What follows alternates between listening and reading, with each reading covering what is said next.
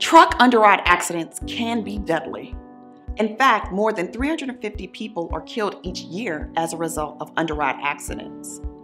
These accidents occur when a car strikes a big rig or 18-wheeler and then subsequently slides underneath the rear or the side of the truck.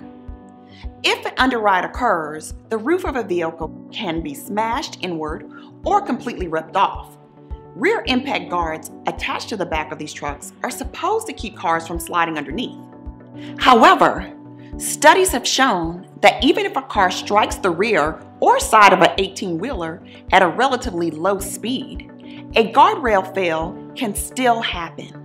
The risk of an underride accident drastically increases at night when vision may be impacted or during bad weather conditions.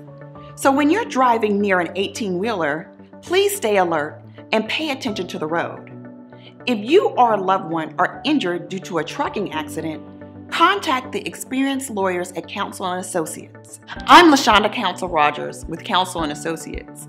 We are dedicated to helping you achieve the best outcome possible at trial or through settlement. For a free confidential consultation or a case review, contact us immediately because we fight for our clients, because our firm cares.